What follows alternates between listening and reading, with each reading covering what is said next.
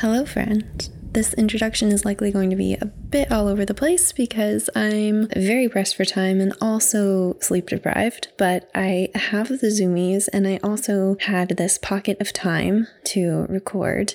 So this is going to be a very good challenge for me to be concise and to, get things done because I've got an episode to share with you.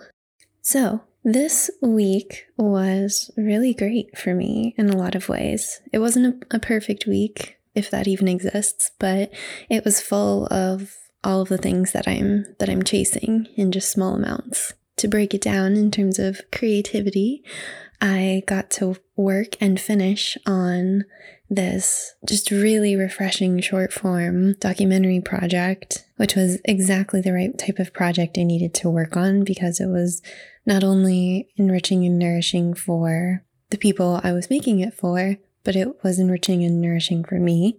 It was basically just about artists supporting other artists, which I love and am all about. I also got to fully achieve a New Year's resolution that I had. It was my only New Year's resolution by working on a movie that I had been tracking since September and was really excited about. So I finally wiggled my way onto that set and actually is where I'm about to go in a couple hours. We're shooting nights this week, so that's definitely helped scratch that creativity itch for sure. In terms of curiosity, I, of course, am propelling my podcast forward. I recorded another episode at the top of the week and scheduled one for later, and also have been chipping away at this one that you're about to listen to.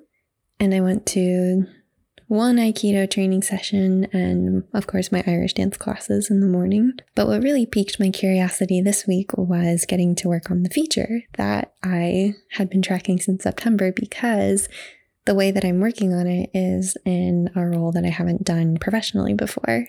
On these bigger shows, I've mostly been in the post-production world. But on this one, I just really wanted to get back on set because I missed seeing that creativity and collaboration in action. And, post-production is really cool and I love it. But I'm also not really an office person.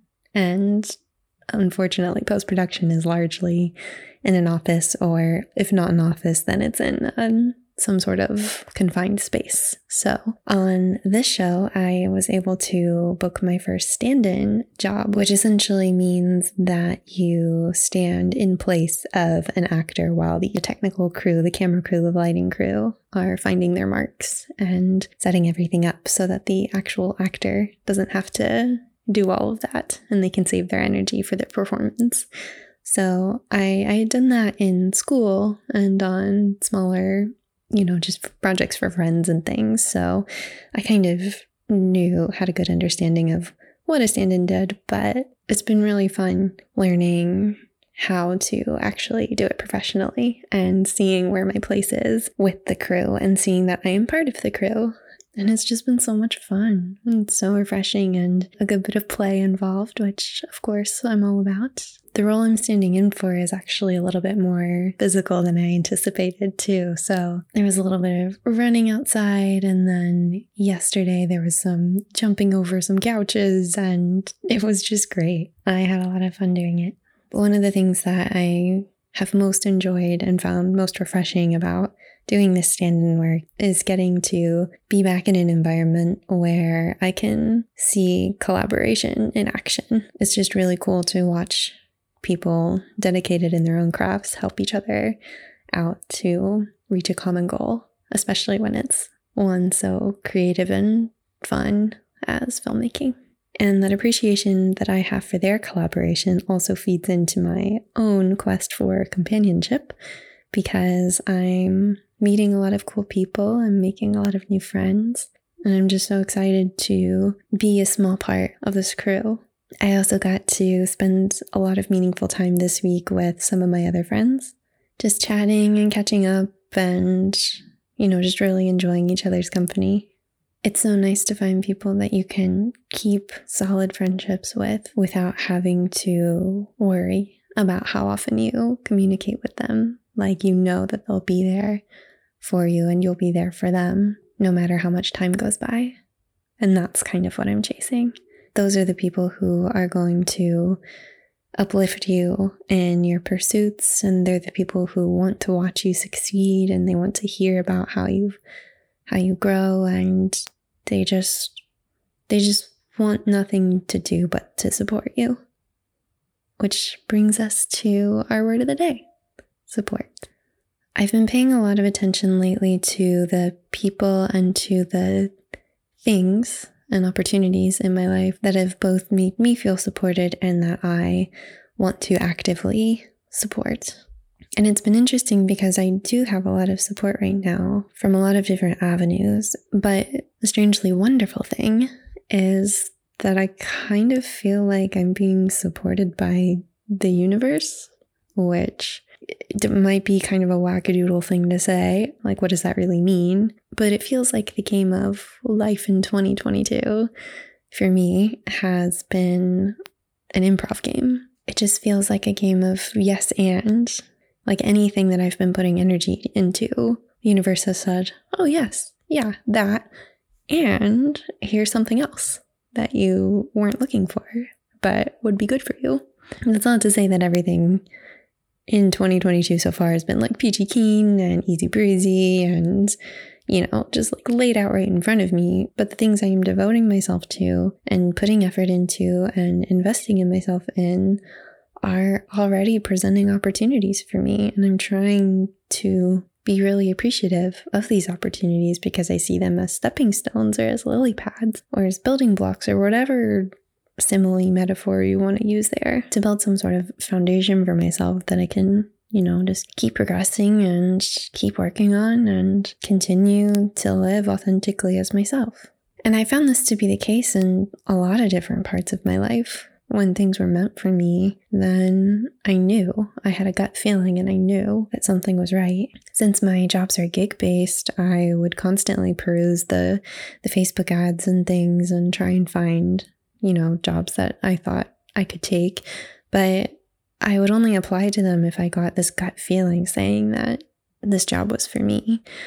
And I've had that on several jobs, and I applied to those jobs and they were for me. I got them and they progressed me and they were really good for me and they were what I needed in that moment. And it was so easy to slide into that opportunity and to fit in to the opportunity and to make space for myself in that opportunity, regardless of if it was work or play or combination of the two. But on the other hand, there's been plenty of times where I've just been forcing myself into situations because I wanted them on some level. But I just felt like I was fighting something and the universe was giving me signs to just stop it because it wasn't working or it wasn't supposed to work. And I don't really consider myself a spiritual person, but it is kind of interesting and definitely funny to sort of track these patterns and know them about yourself. And honestly, it's a little bit more fun to just kind of say, yeah, I'm just going to live as myself, and I can trust that I support myself enough to sustain myself, and the world will support me too. Even the lifestyle I'm living now, it's just a variation on what I've done before. When I first moved down to Atlanta, I didn't have a job right in front of me, but I did have a couple $1,000 and I did have a short film that I was trying to finish. And I just kind of came down and I used all of the resources that I could to find small projects and to find people and to find all of these different avenues for support to sustain me. So I asked myself, why can't I take that same lifestyle approach and just apply it to this quest for fulfillment to reclaim play? And when I framed it like that, there was no reason why I shouldn't just jump in, because I just knew that the universe and the world and the people that I've made connections with and the skills that I've built for myself are all there to support me. And I do have a foundation and I am grounded. And all of those things will catch me if I fall, and I will catch myself if I fall. So why not just grab a parachute, jump out of a plane, and fall slowly? It'll be more fun. So I guess in this skydiving metaphor, the parachute is all of those foundational things that I've built for myself. The industry knowledge that I have, the little small chunk of change that I can use to invest in myself and to find activities that I love and enjoy learning about, and I think will eventually progress myself and my endeavors, and the people that offer me warmth and space to grow and who I feel appreciated and supported by. One of these people is a professor that I had at UNC Wilmington. His name is Terry Linehan, but of course we all just called him Terry. And while I was under his tutelage, Terry just showed consistent and bottomless love and support, not only for us as his students, but for everybody he interacted with his students, with the faculty, with his peers and colleagues, with guest speakers, with alumni, with community members, everyone. And his presence was just such a comfort and an inspiration to me while I was there, because you could just see how happy he was to help people grow. Terry's been working in the UNC Wilmington Film Studies Department for 22 years now, and actually this is his last season of teaching before he sails off to the calmer shores of retirement. In his 22 years at UNC Wilmington, Terry did so much to support the program. Not only wasn't he an educator in the classroom, but he encouraged his students and the community to be a part of our education. He brought in many guest speakers for everyone to come listen to and to ask questions to and to learn from. He also had a big part in the alumni program so that we have a base that we can reach out to and connect each other with. He was also the internship director while I was there and personally led me through several internships. And the whole time, he was also a creator. He was always creating, always working on things from scripts to short films and even features. The first memory that I have of Terry was in a class called Introduction to Movie Makers and Scholars as a freshman. It was the first film class that I took at UNC Wilmington, and it wasn't in the major. Anybody could take it. But basically, the class was structured so that each session, it was a once-a-week class, featured a guest who worked in a different part of the industry. And each week the guest would come in and give us a short lecture about what they do and their background and how they got to where they are, and would ask a few questions. And then they would share a film that they worked on in some capacity. So one of the guests was Terry, because he had recently finished his indie feature called Don't Know Yet, and he screened it for our class. And I thought it was just so amazing that a teacher could not only be available to teach and, to give instruction and to give constructive criticism and to be there in those sort of systematic ways, but to go outside of the classroom and to put all of those sentiments and efforts into practice and into play. And he also made it a point to hire students who were currently in the program or recently graduated as his crew. As a first semester freshman, I just thought that was truly remarkable. And I knew that I wanted to share experiences like that because he just lit up and his enthusiasm was radiating off of him. So I tried to keep a little bit of Terry's tenacity and spirit and fight in me in whatever project I'm working on with whatever I do, because that's important. I think you really just have to find those moments of joy and to find the things that feel good and to fight for the things that you feel that enthusiasm for, because that enthusiasm, that energy, that zest for life, whatever it is, that spark, that's what's real. And that's what's going to carry you through whatever turbulent waters your ship makes its course through. So on that note, I'd love to welcome you aboard the SS Let Me Play and come take a little cruise with me and Terry.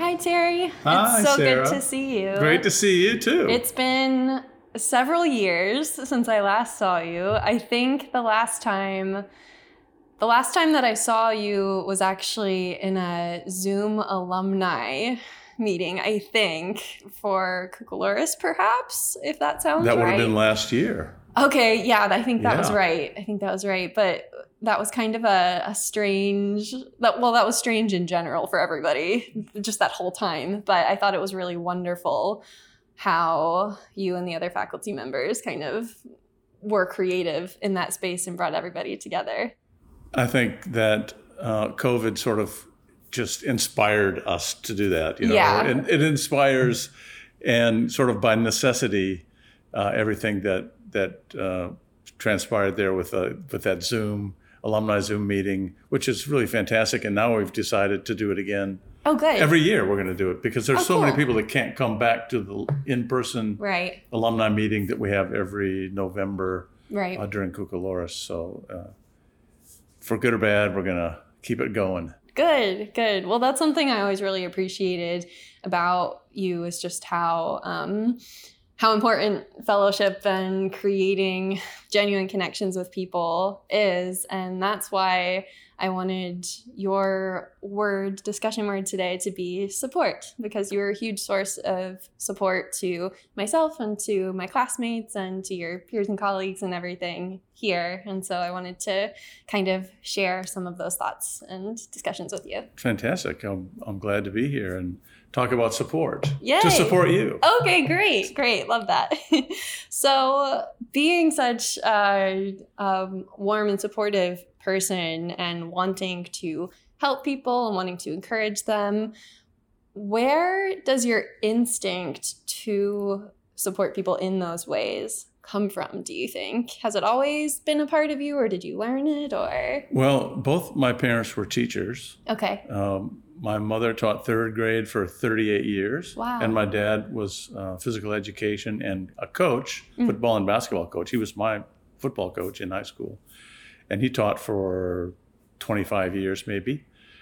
And although they talked at the dinner table every night about whatever you do, don't become a teacher. Oh, really? Yeah. And I didn't take their encouragement or advice to heart.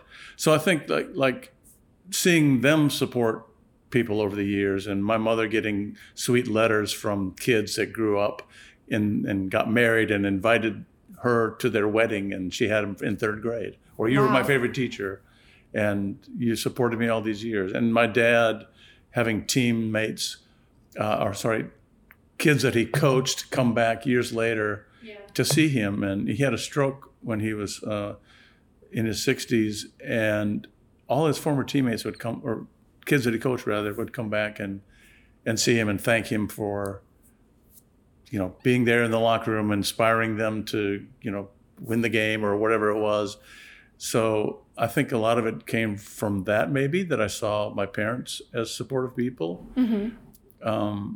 Also, I sailed on tall ships for a number of years, probably 8 years off and on.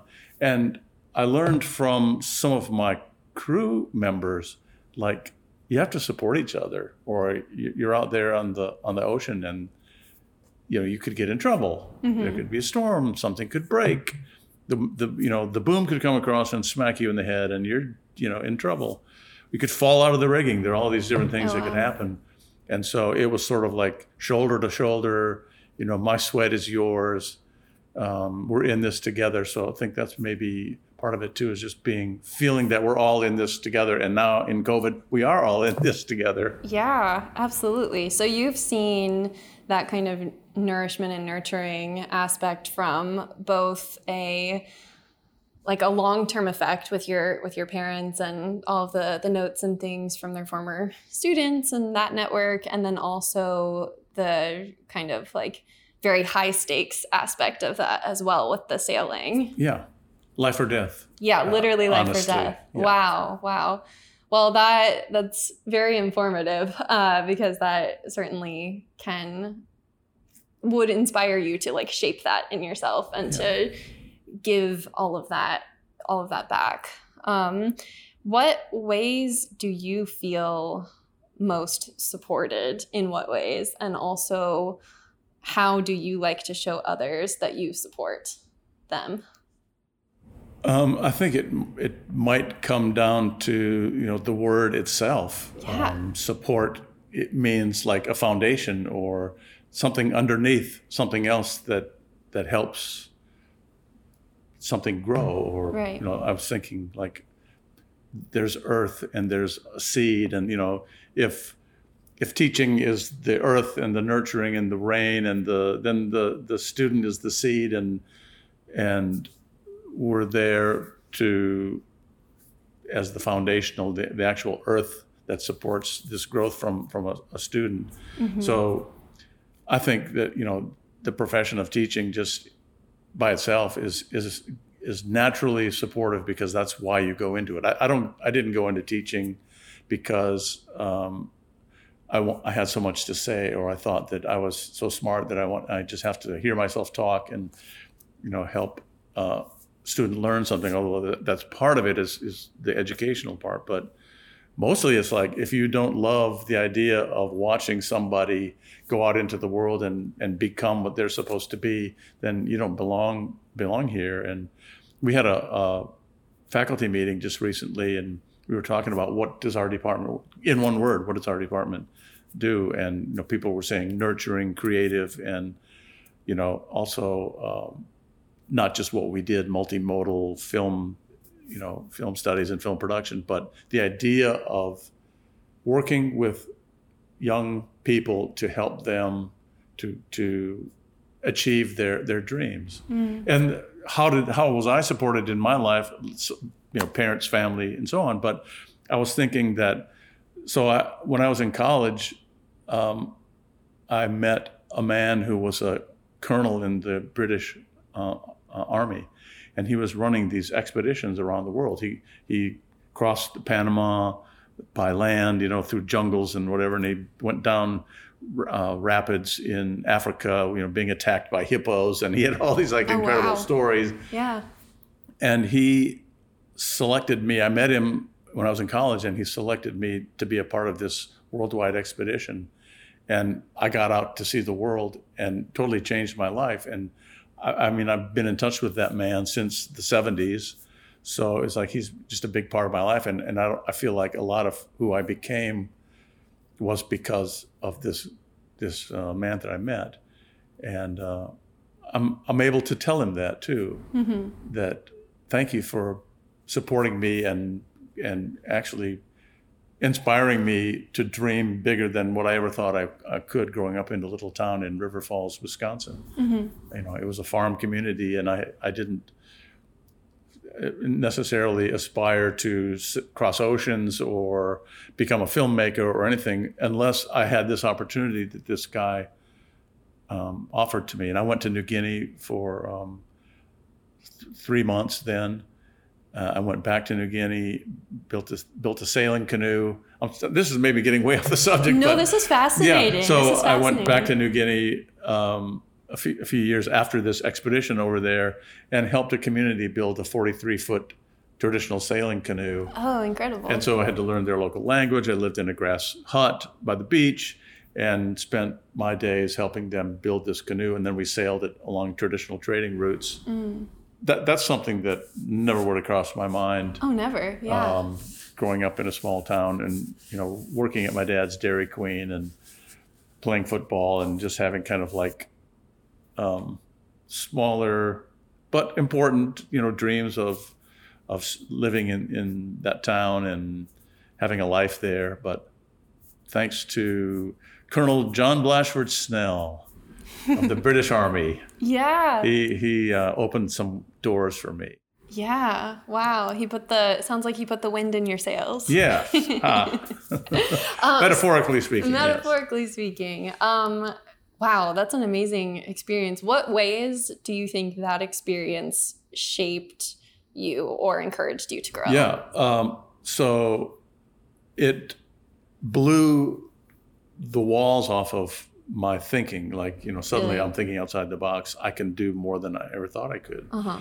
It also got me writing daily. I started writing journals, and I was like disciplined in writing and writing everything that happened. And so I've got these like 4 or 5 books at home, leather bound journals with all my experiences in there.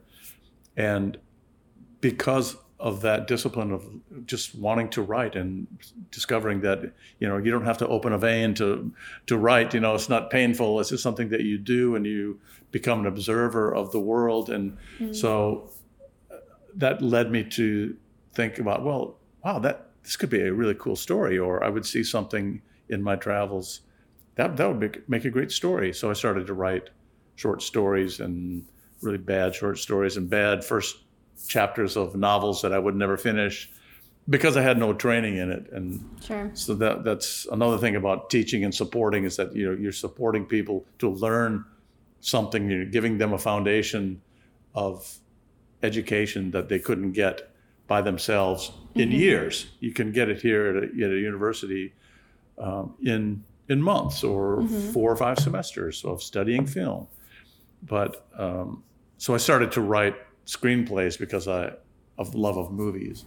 And I also noticed that there's a lot of white on the page, and you don't have to write lengthy descriptions and things. It was much more suited to my feeble brain. Right. So that was fun to do. And, you know, I got an agent after my first script. So I thought that was going to be an easy life, and discovered that I needed to write a lot more, and I couldn't support myself through writing. So fortunately, got a job here when the film studies program was just starting in 2000. Yeah. So after 22 years. Wow. It's been great. Good. I'm so glad to hear that. And it seems like a natural progression of things for you, coming from that nurturing background, and then also really being tested and perhaps physically challenged on this worldwide expedition that you went on, and then also getting the chance to explore some creative outlets through that. It seems to have made you shaped you into more of a well-rounded person, and then you're able to come back here and give back in a way from all of those experiences. That could be, I guess. Yeah. Certainly I had a lot of wide variety of things that I've done. And somebody commented recently about that to me, and he said, what haven't you done? And I said, well, you forgot to mention that I've been a janitor, and that I worked at my dad's Dairy Queen, and did some very vile jobs in the meantime. Sure. So you just having a broad wealth of experience, I think, is really helpful to teach in film. And sailing on tall ships, you learn collaboration, and that's what this industry is. Collaborating with each other, supporting each other through a collaboration.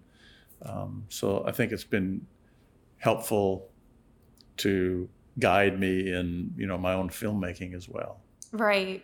No, you're absolutely right. The arts industries, and especially filmmaking, is nothing but team projects. Even the smallest independent projects are still team projects to some degree, because if you don't have at least one other person involved, you've only made a film for yourself.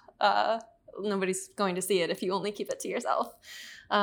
So how reliant would you say project-based mediums such as filmmaking are on support? Financial support for starters is like a huge obstacle.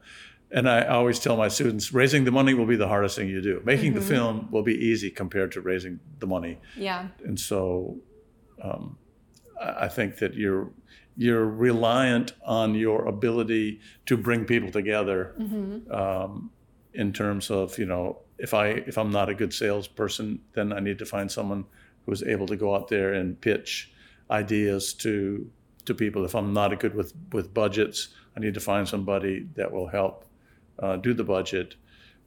So I think that, and in the producing class that I teach, the first day I ask, what does a producer do? And so many people don't really know. Yeah, it's kind of vague. Yeah. Oh, they raise the money. They deal with the money. Okay, well, that's just a part of it.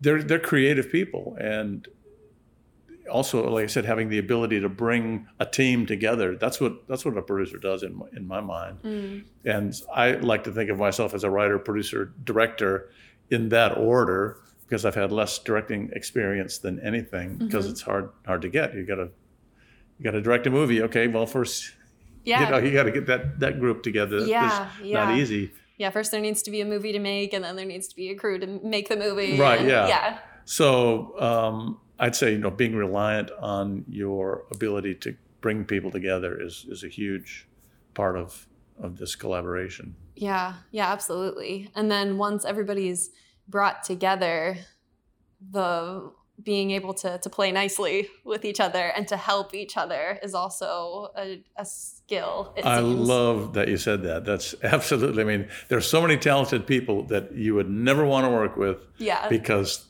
they are not easy to get along with. So, sure.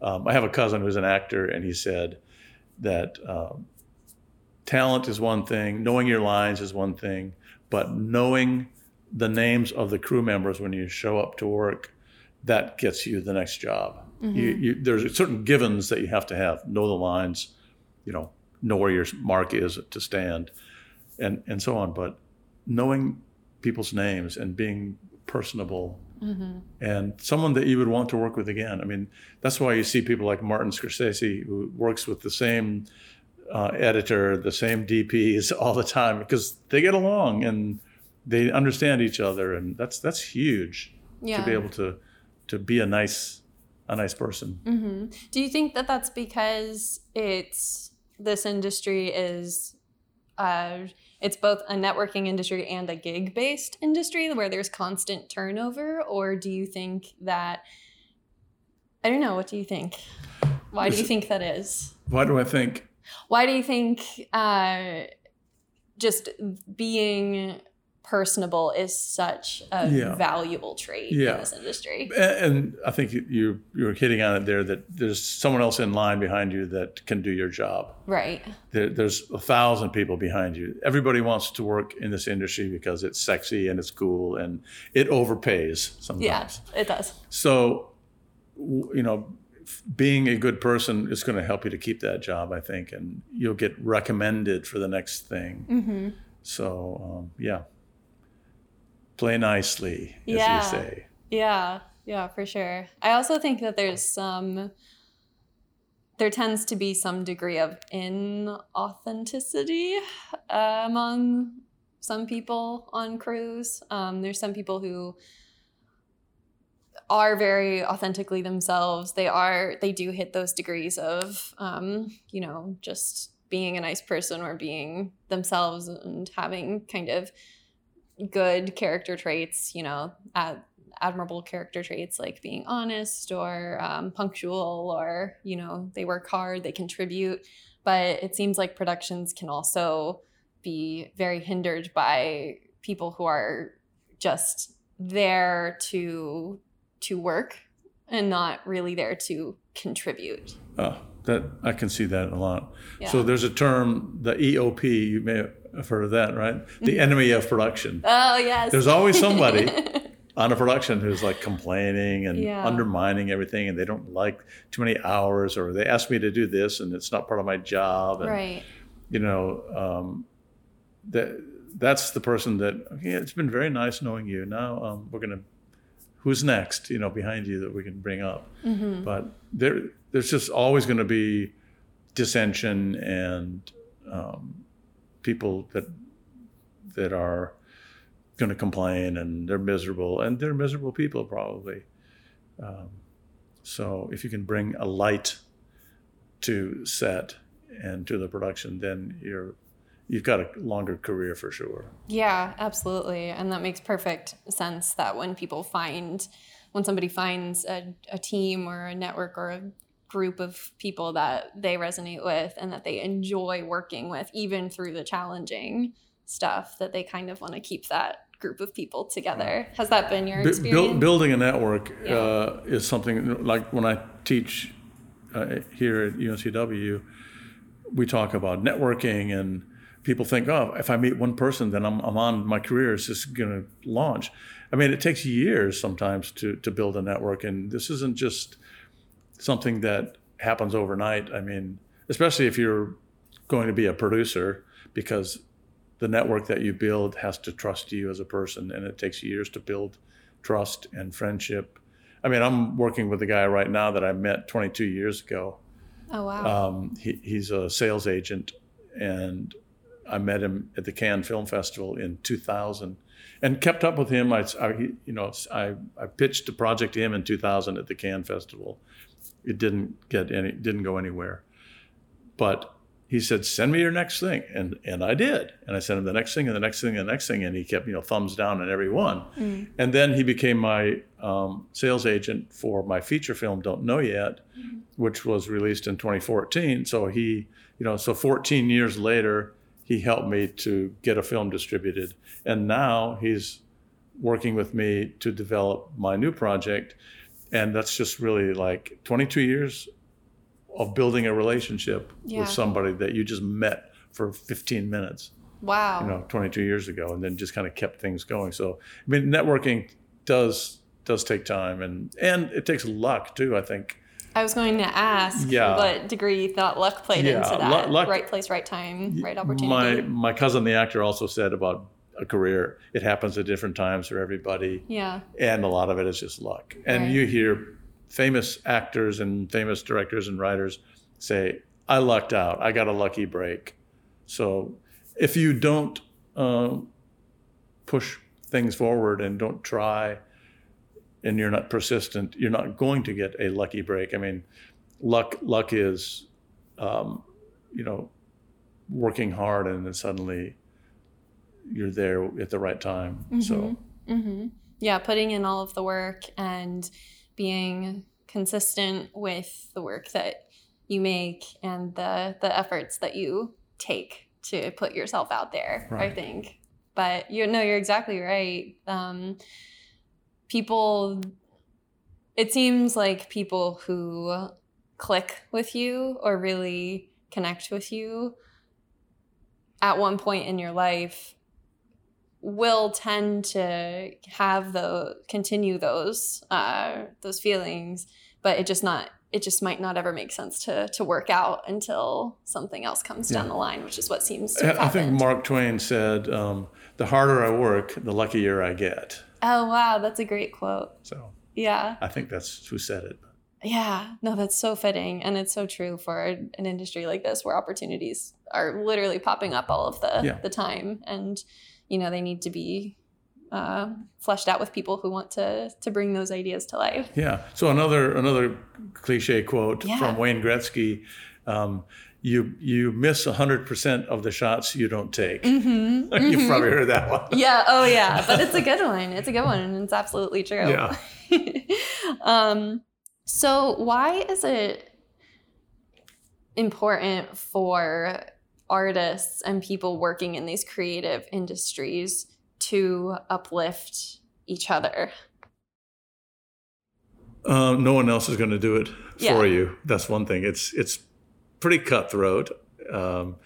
They keep calling agents sharks, I mean, so there's a lot of fighting going on to try to, I fortunately have not experienced a lot of it, but I think that people will do whatever they need to do to get ahead, even that includes stepping on you. Mm-hmm. So those people are soon found out, I think.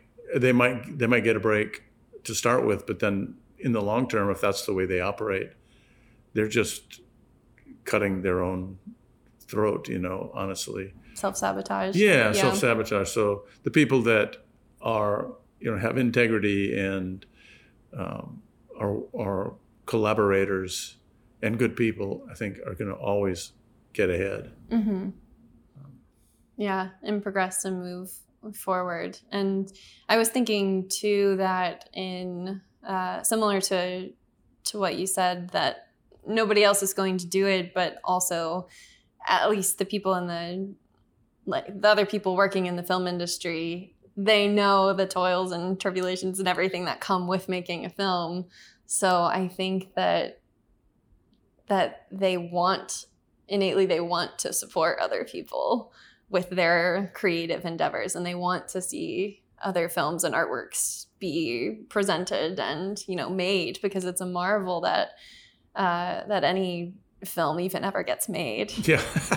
Isn't that right? Yeah. Yeah, and you know, you scratch my back, I'll scratch yours. Sure. And, you know, you help me, I'll help you, and we're always looking for those good people that are fun to be with and that are, you know, good at what they do.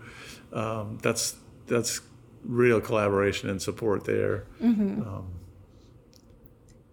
Yeah. And performance mediums are interesting too, because there's not one like initial support that's going to complete the whole project. You need a lot of it consistently through the whole thing, like from the financial aspect and the fundraising that you mentioned.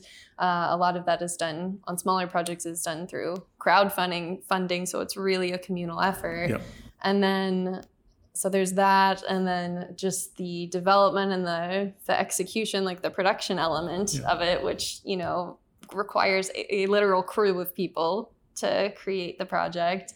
And then once the project is done, you need people to watch it too. Right. That's right. Exactly. Paying customers so you can do it again. So you can do the it all whole again. head banging against the wall again. Yeah. So to me, it seems crucial to have at least some degree of people that you can that you feel like you can rely on and that they can invest in you. That's right. Teamwork. Yeah, absolutely. Absolutely. Collaborators. Mm-hmm. We need them. Mm-hmm. And collaborators, and also people who share not necessarily the exact same vision, but are wanting to like help people create their ideas and bring their ideas to life, I think. Right. Yeah. Everybody has a role to play. Right. And if it's a common goal, like the common vision, or to do this film the way that it's sort of laid out, that takes cooperation and input from, you have to be able to accept someone else's views on something. Mm-hmm. So you want to make a scene, and the DP says, well, maybe we should do it this way. Well, no, I'm the director. No, we're not going to do it like that. Mm-hmm. So that's not collaboration. And you might be surprised that DP had a better idea than you. So the ability to ask for input, I think, is another important aspect of creating a film that is any good. Yeah, absolutely. And so are there any consequences to either not asking for others' input or hearing it but rejecting it? Yeah, this is synergy. You know, the whole is greater than the sum of its parts, right? Mm-hmm. And if I don't know what your part is in, I don't allow you to express your creative input, then you're going to be shut down and you're not going to contribute your best to the whole. Right. So it's discouraging. Yeah. Potentially. Yeah. So I think you have to welcome input and ideas, even if it's different than your own. I think this is diversity, you know, at its core. And I think diverse opinions make for better results. Mm-hmm. I'm getting lots of diverse opinions on scripts that I write, you know. Oh, are you? Yeah, of course. Like, this scene is, what's this all about? And this dialogue is, what are you doing? Yeah. So it's important to get those criticisms. And as a matter of fact, if I was thinking about this too, that support doesn't mean you're just helping. Sometimes support means you're critical of somebody. I'm supporting you to make you better, because this is just not acceptable. I want to support you to become the best you. So sometimes I have to tell you that there's something that you might not be seeing about yourself. And I see this in students, especially like when they're learning and making mistakes. I want you to make mistakes. Yeah. That's the only way to learn. That's why I have white hair, because I'm experienced. Yeah. I've made a billion mistakes and I never exaggerate. And this is what students need to know. It's okay to make mistakes. Screw up, bomb this project, but get it in on time and work hard on it, and do those skills. But supporting you means that I have to be critical of you sometimes as well as a teacher. Absolutely. And so what is that tough love kind of approach to supporting somebody like a student or a mentee or somebody? What does that offer them that, traditional pats on the backs or just stars and stickers and all of those kind of generic support things? I think that it ingrains something in you that I'll never do that again. When I was graduating college, I had an internship in Newport, Rhode Island. I was a Parks and Recreation major, about as far away from film production as you could get. But I went to Newport, Rhode Island to work for the American Sail Training Association, which is a tall ship group, and they sponsor tall ship events and sail training for young people. It's kind of character building, teamwork building things. So I worked for an admiral, Thomas Weschler. He was a naval admiral.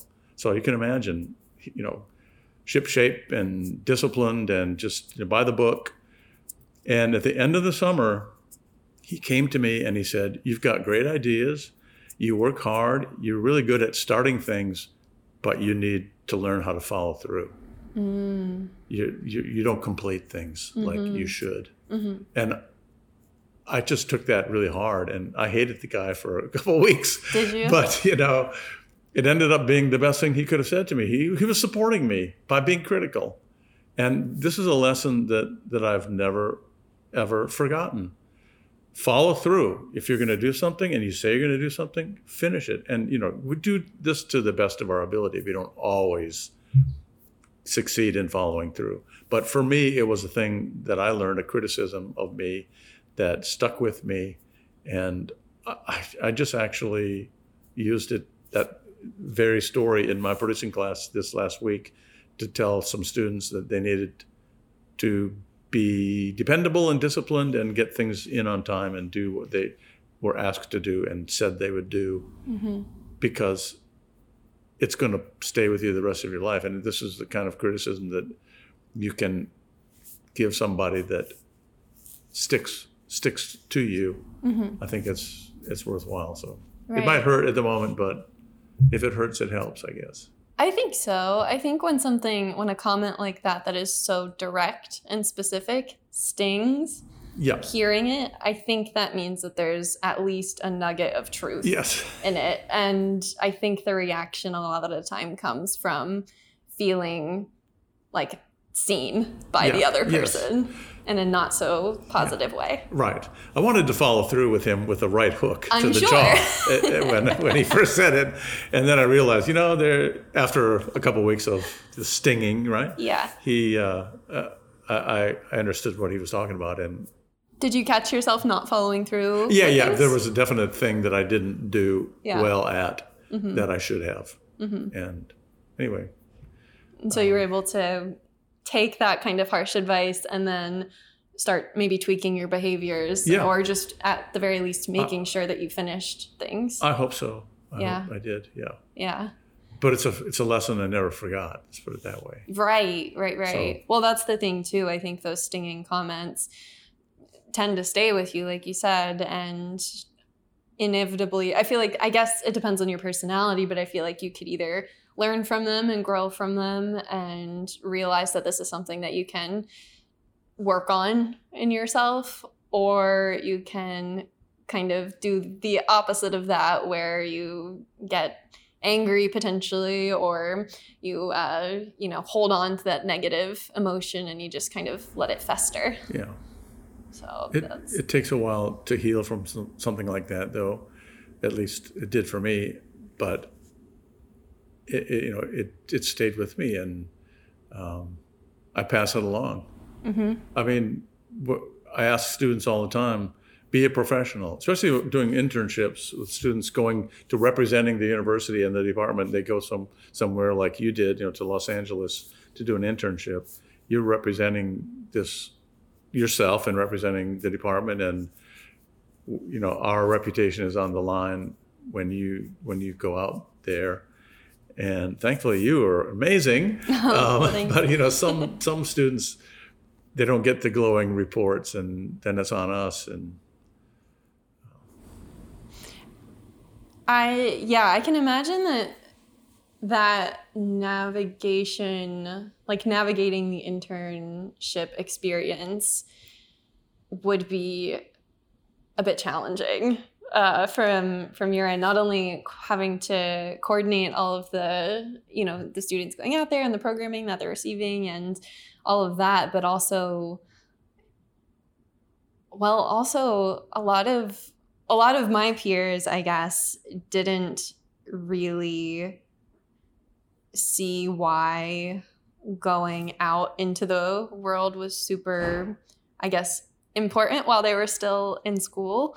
And so I think you did an amazing job at kind of encouraging people to actually want to get out there and to go and learn from outside sources.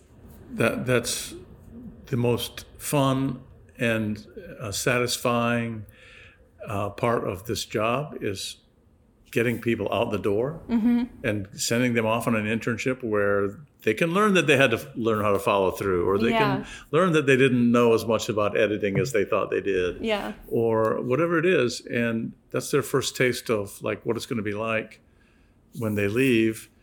That brought me great joy over the last 16, 17 years running the internship program. Said that satisfaction of helping somebody to get out there, and you can learn about lighting and gripping and recording sound and whatever, color correction in a class, but unless you get out there and actually practice it under the eye of somebody else who's not your instructor, who's not so kind maybe, who's not so forgiving of you not doing it right, you've got to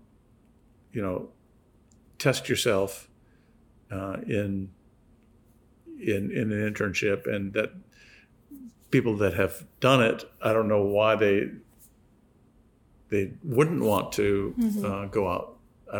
That's just strange to me that there are people who come to the program and maybe wouldn't want to do an internship. And it's as valuable or more valuable than what you learn in classes sometimes. So. Yeah. Well, also too, I think it's at the very least, it's an environment where it's not built around like safety, so to speak. Right. Yes. So you're definitely out of your comfort zone, and the people that you are working with or placed with are not there to tell you that you're doing a good job. Right.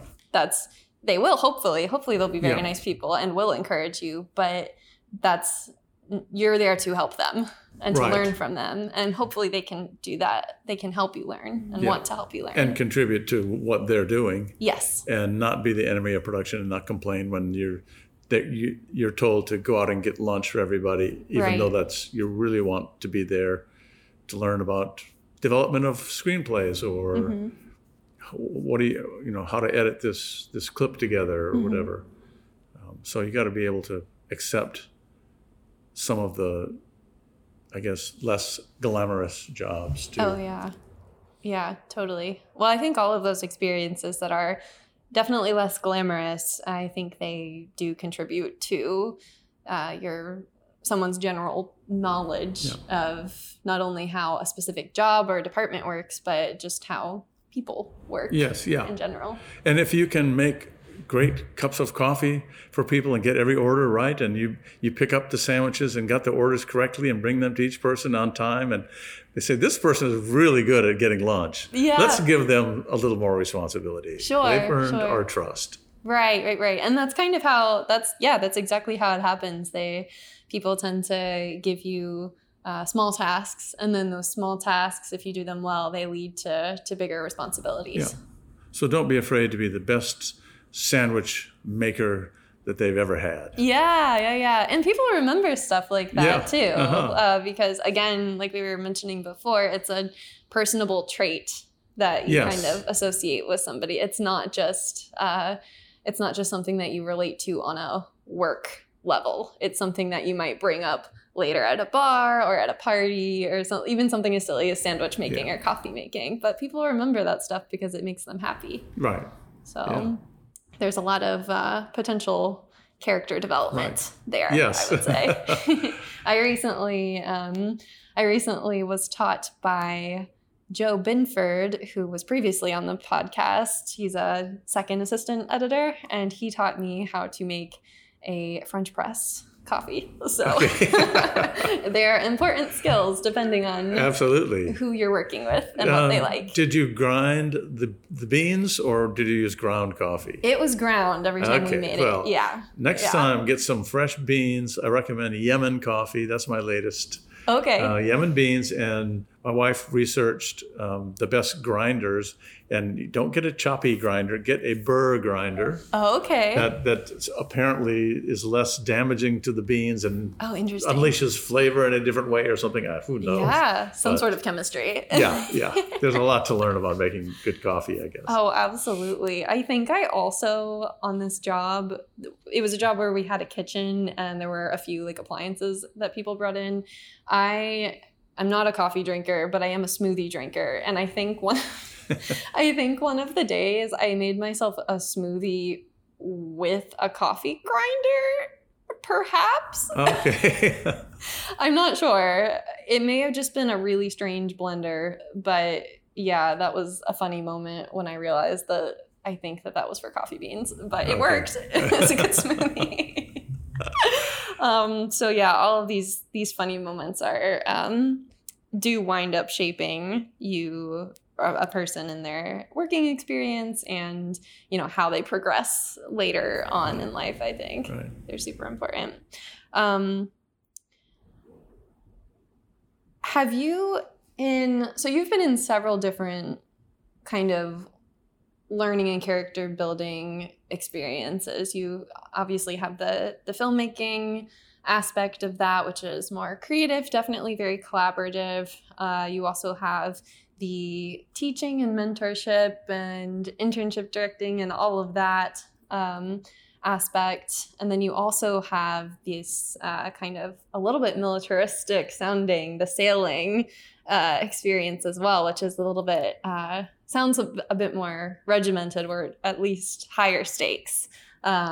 Would you say that in any or all of these situations you've experienced any sort of like systematic approach to showing support? Like, have there ever been rules or maybe like unspoken rules or regulations on like when it's appropriate to show this type of support versus like showing up for somebody versus like just vocalizing support or like providing monetary support? Like, have you experienced different like methods, I guess, for showing up in these ways? I'm not sure how to answer that exactly. Yeah. Honestly. Because they're all so varied positions and experiences. Right. So I'm not sure that I can expand on that. Yeah, it's kind of a strange thought, and I wasn't really sure how to word it either, because there seem to be different ways that people can show that they are in support of something or somebody, right? Like they can, like, for example, if you have like a soccer game, then your friends or your family can come and show up and watch you play. Yeah. Or if you're showing a film, people can come and show up and buy tickets and come see your film. But you can also you can vocalize your support as well. You could write something, or with social media, you could like post or something like that.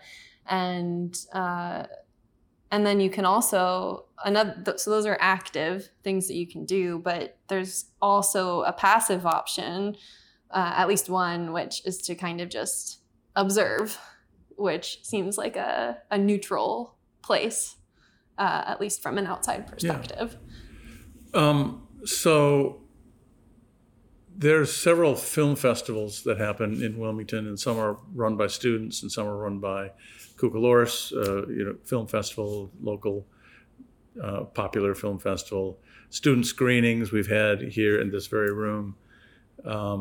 And I think that faculty sometimes don't realize that the students are watching who's coming to my event, who's coming to watch my film. Mm-hmm. And,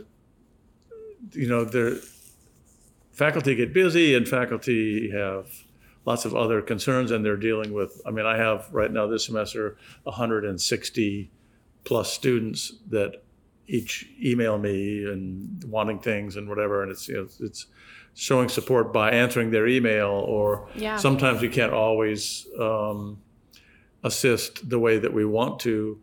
I think that generally the feeling among students is that, they are supported here by various ways, just by the fact that we built a new building and have $1 million worth of new equipment and a gorgeous sound stage and a brand new screening facility, and hiring 3 new faculty in the last 2 years, and we're hiring 2 more this year.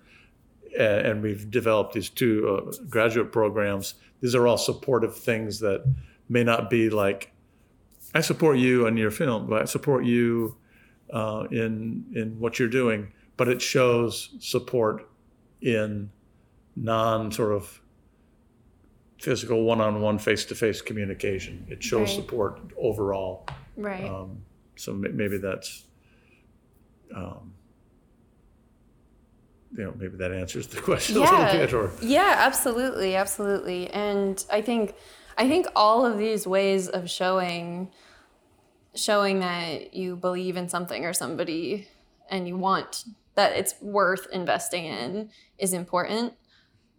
Is there one way, or do any of these ways that you can show that you believe in something, like the email versus building the whole new building versus just showing up to watch somebody's film, do any of those different ways hold more weight, or are they more important necessarily or significant than others? I think a student would, I'm speaking as a faculty member, and just from my perspective, that if you show up, I've noticed this sometimes, I think once or twice I've been the only faculty member to attend the Flickr Film film festival they have every year, Real Teal Film Festival. Mm-hmm. And I was the host one year, and there were no other faculty members at the event. Why? Because they're scattered in 100 different directions. And for example, I thought about this too. You had an honors project you did, and I couldn't be on your committee because I had 2 other honors projects I was doing that semester. Yeah. And it was like, we're spread so thin, and I don't know if you felt if you were let down by anybody not participating in your honors thesis. Oh no! But people wanted to. Yeah. And this is like, sometimes it's just really difficult with so many demands on a person. Yeah.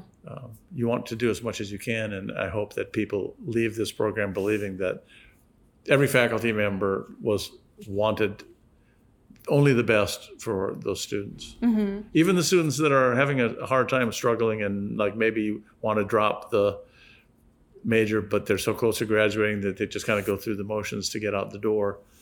Even those few students, you've got to try to reach and help them to know that you're behind them. Right.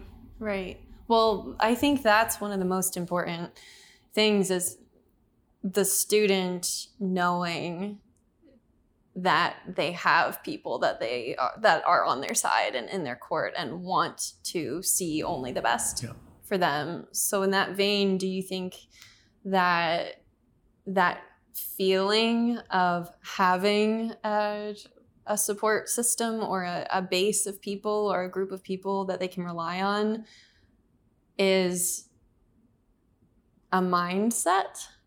Is it a perspective thing? Or can people say, is the feeling I am supported or I am not supported, is that a choice that somebody can make? Wow. I hope that it doesn't even come up as a choice. Yeah. You know, I'm hoping that people know that they're supported and that people care about their well-being. And I mean, I feel like that's why institutions exist, because it's sort of an automatic caring support group that you have. And then you graduate, and then you have your alumni. And you were talking about before we started the broadcast that you have so many friends in Atlanta that graduated from this same program. Yeah. And they're important to you, and that's your support group. And wow, even the name, it's a support group. It's a Facebook group or whatever it is. Yeah. So we kind of hand you off to everyone else who's graduated from this class, from this school. And you find, hopefully we find each other, you find each other out there, which is going full circle back to having an alumni face-to-face reunion every year in November, and then having a spring one that's remote, so everybody across the country can join it if they want to. Mm-hmm. So, you know, the alumni is your next support group, hopefully after you've been supported here and we help you to graduate. Mm-hmm. Mm-hmm. And what has inspired you to want to cultivate that fellowship among everyone? Because my experience and my peers' experience as well of you is just, you know, this warmth and this wonderful presence and, you know, only encouragement and wanting us all to succeed and to be independent and to, you know, work on ourselves and work on what is fulfilling to us. So what kind of inspires you to keep that going and to create those opportunities for people to come back and kind of re-find themselves and their peers? Because I see education and professional development and success and career longevity is something that's sort of full circle.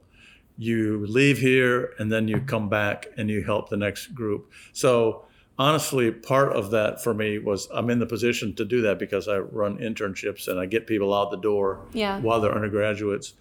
And then I was also the alumni director since 2008 or something like that, mm-hmm. and developing a growing network of people. And we realized we got this core of people out there, and I used so many alumni to help find new positions for internships and then connect people to get hired through alumni connections that we have.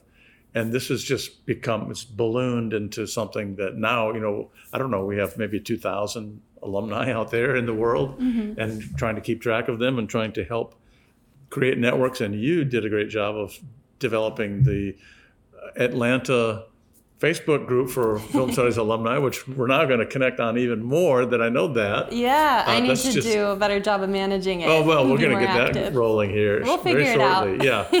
Yeah. So that's been great, you know, to have people like you that are out there. And for example, when I'm looking for internships in Los Angeles, I got an alumna out there who every year I contact her in like February. Hey, what's happening out there? What new internships can we create for our students? And she sends me a list, you know, dozen of them or 20 of them, and then she updates it the next month. Yeah. And I, you know, keep sending people out to those companies. We could probably double our capacity for alumni for interns in Los Angeles every year if we wanted to. Wow. Just from all the opportunities that are out there. And actually, COVID has been really useful because you don't have to go to LA and spend a ton of money to live there for the summer. Right. And things, even script reading and editing is all online. You can do it remotely. So that's really been a positive of this virus, is to develop some connections so we can have internships year round in Los Angeles. Yeah. It's pretty amazing. It is amazing. And we can do that in LA. We can do it in Atlanta. We can do it in New York. We can do it anywhere. Right. So now we have 3 on the alumni committee. So Yeah. just one. It's become this big thing, and Yeah. it's going to get even bigger because it's just so important to. And we love it. We love to hear what people are doing. It's just it gets you excited. And Well, I expect seeing your previous students succeeding and, really leaning into their endeavors and making things happen and kind of figuring out themselves is a good source of fulfillment to you, because you and the rest of the faculty, everybody they interacted with, were pretty responsible for planting those seeds and for instilling that encouragement in them to pursue those things. We've had great leadership in this department. Started out with Todd Berliner, Lou Bettino, Dave Monahan, Mariana Johnson. Now all have taken the baton from each other and just, doing bigger and better things. And it's just, when we started this program in 2000 or 1999 or something like that, we had about a half a dozen still cameras. We had some Walmart lights in a cabinet, and we had one computer for editing, and all of that was contained in a single closet. Oh my and gosh. Now we have a $4 million building and $1 million of new equipment and this great theater here where we're speaking, and it's just 325 majors. It's one of the biggest on campus. It's just gone through the roof, and I can't imagine. It's so fulfilling to me to be here at the beginning of it, and now to see where it's going from here. It's really exciting. It's super exciting, and it's developed and changed so much even since I was here, because now there's the whole master's programs as well, and of course the new building, which I'm excited to see later. We're gonna go see it. Yeah, absolutely. So after 22 years, I believe, you have actually reached your last season of teaching and mentoring and contributing in this way. What have you learned, or what have been your takeaways from this experience? Seeing the quality of students just grow immensely. Seeing a department that's open to new ideas and open to change and willing to take risks for the benefit of film education.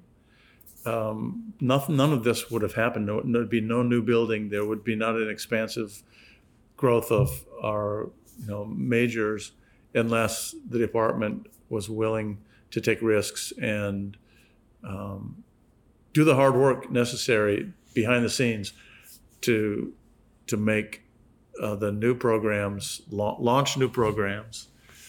So and we've grown incredibly. I think there were 4 or 5 faculty when I first started, and now there's, 15, 16 and growing. A whole team. Yeah, and they're from all over the world, and this is really, really cool and exciting. And I was lucky to be a part of it for that long, especially with coming to the program with a major in Parks and Recreation. Yeah. They even took me. I can't believe it. Yeah, well, like they teach us here, filmmaking can be paired with any major, right? Or any concentration, right? Yeah. To tell that story, I've held on to that, and it's true. You can make art or something compelling out of just about anything. If you have a phone, you can make a movie. Yeah, yeah. You don't need much. No. And I tell my students, make a movie this weekend. Make a really bad movie this weekend. Yeah, make something. And you'll learn what not to do next time. Right. Yeah, there's always something that you can take away Right. from an experience. Yeah. How, since you're kind of, since you are kind of passing your baton on, so to speak. Maybe I'm dropping it and running away. I don't know. Some sort of metaphorical baton passing or other. How have you, what are the ways that you have personally contributed to the program that you are proud of? Wow. First of all, I got to say that I learned everything about film production from the faculty. Mm-hmm.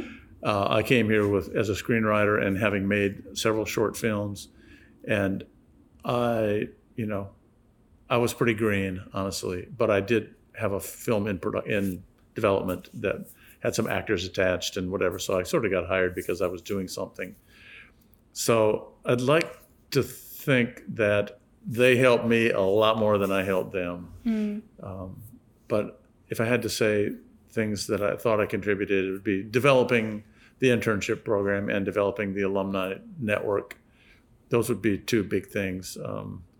I started a producing class that teaching students about using industry movie magic software for budgeting and scheduling, and I think that's an important skill that some people have actually turned into money after they graduated, and they started doing budgets for other films and they got paid to do it. So that's a good thing.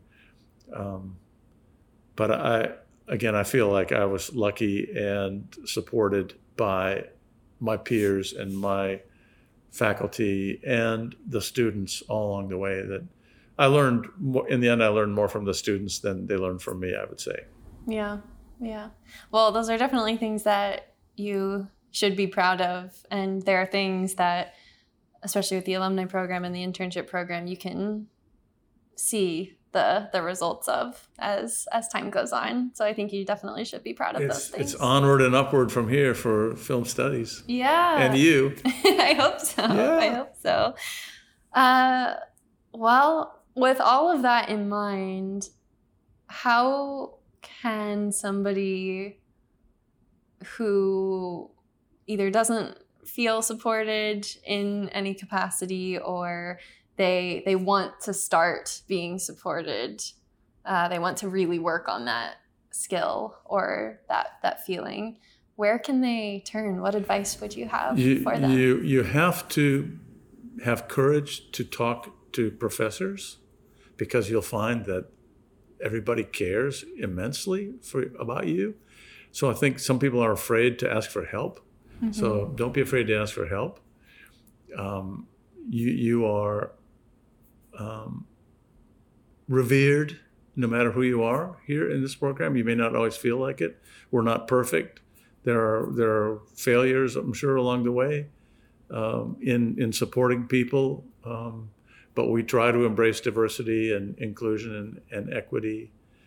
And I think that's something that the department is working on, not only in the faculty that we hire and the students that we recruit and the graduate programs that we established and carry on with. We welcome people to come and talk with us who feel like they might not be treated fairly or have some sort of difficulty. And this is a hard time of life for students when they're early 20s and they've been through a couple of hurricanes that stopped them from going to school for a while, or then we went remote for 2 years, right, essentially with COVID. And somehow they're battling through that, and they'll come out on the other side stronger than those who didn't go through that. But it does cause frustration and anxiety, and some people's health and mental health can be affected. And I just say don't be afraid to talk to somebody and ask for help, because you'll get it. Yeah, that's really important, and it's a skill to learn. It's a skill to learn, to have courage to ask somebody for something. Yeah. I need help. Right. You know, like sometimes we're afraid to say that because we don't want to be weak. Yeah. Appear weak. We're not weak. Yeah. You're strong because you asked. Yeah, absolutely. And you're recognizing a need in yourself that needs to be addressed. Right. And you're not knowing that you're not a burden to somebody else. It's okay to ask for that. How can people support you? I have a GoFundMe campaign. No, I'm kidding. GoFundMe, I'm retiring campaign. Well, now that I'm leaving, I have a film project that I'm gearing up for. And honestly, I will ask all my former students to like, hey, you want to come and grip on this show? Do you want to, help edit? Do you want to? I have this incredible network of students, current students, past students, longtime students from the early 2000s. I've got a network of people that I helped get internships that are now working in the industry and working at the highest level. And I'm constantly reaching out to them and asking for like, hey, would you read this script? Or who do you know that is looking for something like this? So I'm not afraid to ask for help. Good. Because that's the only way you're going to get ahead and get things done is like, I can't do it by myself. Yeah. We've just been talking about that for an hour. It's a collaborative thing. And right. I feel like my network has developed just from being here in this department and running the internship program, running alumni relations, right, and just keeping up with people. That's what networking is. It's like long-term keeping up with people, knowing what they're doing in life and supporting them. And then sometime you may ask for a favor. You might need something yourself. So yeah, absolutely. Well, in the spirit of keeping up with people, how can listeners keep up with you? Let's see. If you have any projects that you have up and running, I do. Like I have a feature film that I'm doing. I don't have a website for it yet, but I would welcome people to write me directly because my IMDb even has my email on there now. So great. So people can write me directly. I'm hoping that they will. And it's linahant@me.com. You'll probably spell that for them. Yeah, it'll be all out there. Yeah. So, I'm trying to raise about $2.5 or $3 million for a new film, and got some fine actors attached already, and we'll keep that under wraps for now. But sure. It's a fun thing. It's a horror. I call it a horror with heart. Okay. It's a film style genre that I've never written before, but I really enjoy. I used to write these fantasy adventure stories set on tall ships out in the ocean. Where did that come from? Like, how cheap is that to make? And then I realized, that's really expensive. Why don't I write something a little closer to home? So change some of my sensibilities, and not sensibilities, but just things that I was writing about, so I could more producible, smaller stuff. And then I finally made a feature in 2012 using crew that was all from UNCW. It was alumni and undergraduates. So that was the first of its kind thing. And that helped me to realize how smart our students were, how good they were at their job. Like, I would take them over anybody. And enthusiastic. And too, enthusiastic. right? And just, they did the job, and they were like, they didn't know how to follow through. They did. They really followed through. So I'm going to do that again now. I'm going to reach out to people that I know and trust and provide some opportunities. So it's one more way of like helping nurture the next generation of filmmakers. Invite them to work on your film because they're good, not because I'm doing anybody a favor. It's because they're good. Right.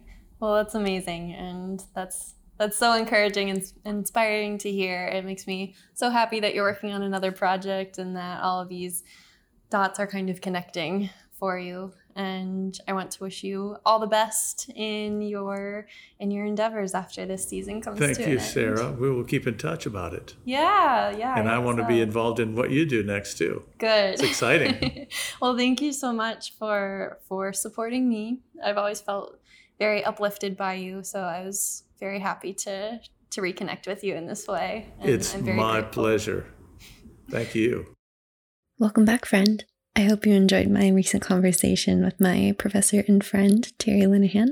I wish I could bottle up the warmth that I get from any conversation I have with Terry and carry it with me wherever I go, because he's really encouraging. And I would like to encourage you all to take Terry's advice and go make something. Go make a really bad movie, or go write a really dumb play, or just make anything and have fun with it and learn from it. I thought that was great advice. And while you're doing it, surround yourself with people who support you, because the people who support you are inevitably the people who want to watch you grow. As Terry mentioned, if you would like to follow him into his new season of life, into his retirement, you can keep up with him on the Internet Movie Database, IMDb, under Terry Linehan, and there you can find all of his film and creative works and works in progress.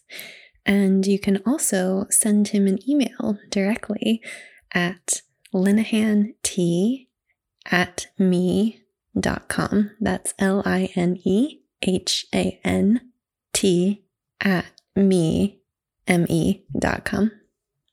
You can also read a little bit more about Terry and some more of my experiences with support by going to the Let Me Play Project Substack account and finding the accompanying support article. You can also follow the Let Me Play project on Instagram, Facebook, and YouTube. Next week, of course, we'll be back with a new word and a new friend. We'll see you soon, and thanks for playing.